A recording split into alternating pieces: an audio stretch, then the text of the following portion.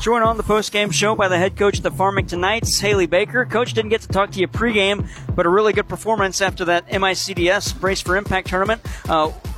What didn't go your way in that tournament, and how were they able to turn things around today? Well, our word of the week is finish. So what happened, I feel like what happened a lot at that MICDS tournament was we were right there with those teams. I mean, we played big competitive teams that were fast offenses and big blocks. And I felt like the problem is that we just weren't finishing our games. And the girls agreed, like we just didn't finish. So that was the word of the week, was finish. And so I don't know how many times the word finish was said in that in our huddles tonight. But, it didn't really go our way this weekend, but we played big, fast teams, and it made us a better team for going.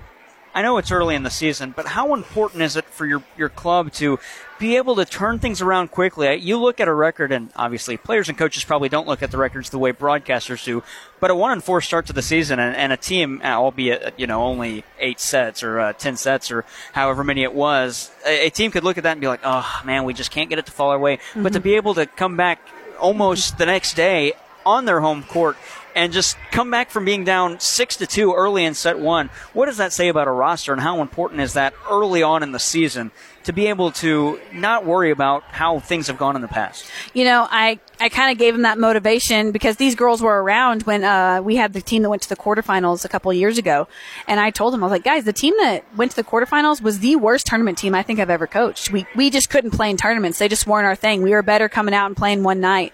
And I said, so don't let one tournament, determine our whole season, because that's not the case. We got better from this tournament. We learned what we needed to work on. We saw big time improvements from things. And, tonight, them turning that around, they just didn't want to have that feeling again. It could just be the fact that they don't want to feel that loss, that feeling anymore. So they really picked it up and came through when they needed to. And that long first set, that didn't really, it wasn't really long in the scorebook, but you go from points 9 through points 15 and tying at every juncture. Mm-hmm. What was the feeling around the bench during that time when the ties and the points just kept going back and forth? I'm proud of them because I felt like the feeling on the bench wasn't like nervous. It was just them just cheering on their girls. This group just gets along so well. They're so encouraging to one another. I rarely see the look of like defeat on their face. It's usually just like, hey, we have to pick it up.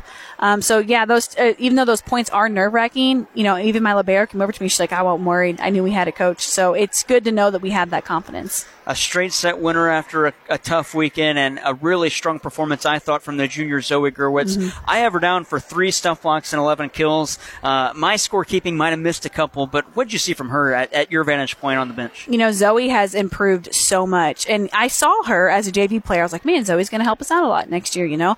She's really good. But then when she came in after her club season this year, I mean, she's been phenomenal. Like, it was like, whoa, Zoe Gerwitz is in town, and she looks great.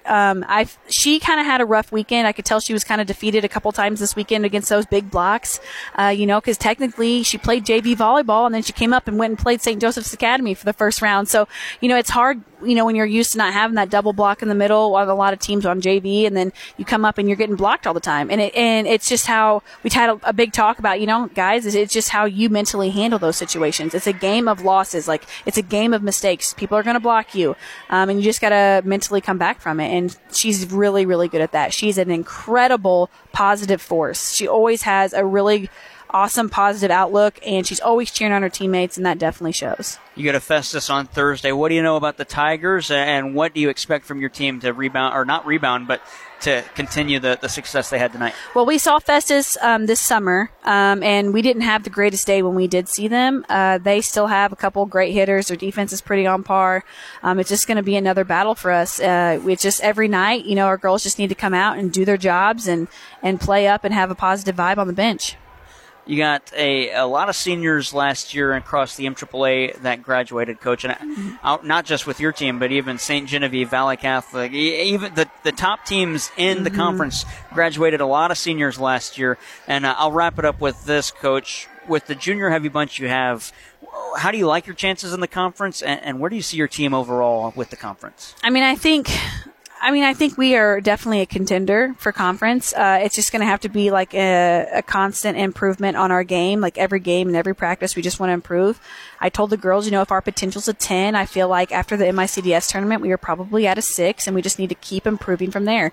And we're hopefully reach that 10 in the postseason and in the conference tournament when it like really matters.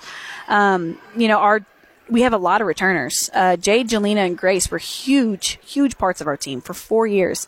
But we still brought back a libero, both of our setters, both of our right sides, and one of our middles. So we still had a great foundation there of like the team that was still there last year, but they're just trying to figure out how to play without Jade, Jelena, and Grace on the court. And I feel like the girls that have came up from JV and like the girls that I have on the court, they are figuring out how to play together. I sub a lot, and we come in and out a lot, and I play 11 girls. So it's hard sometimes to get a rhythm, but they're figuring it out. And I think once we do get it figured out, I feel like we should be a great contender for the conference.